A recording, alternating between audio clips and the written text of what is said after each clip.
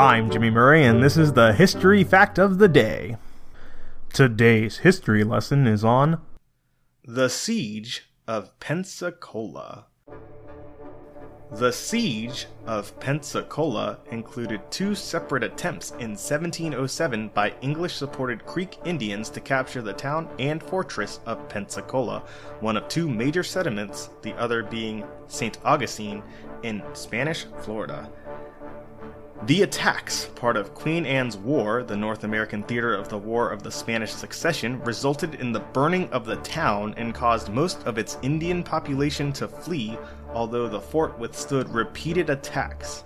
The battles were primarily fought in the nighttime hours due to the excessive heat of the day.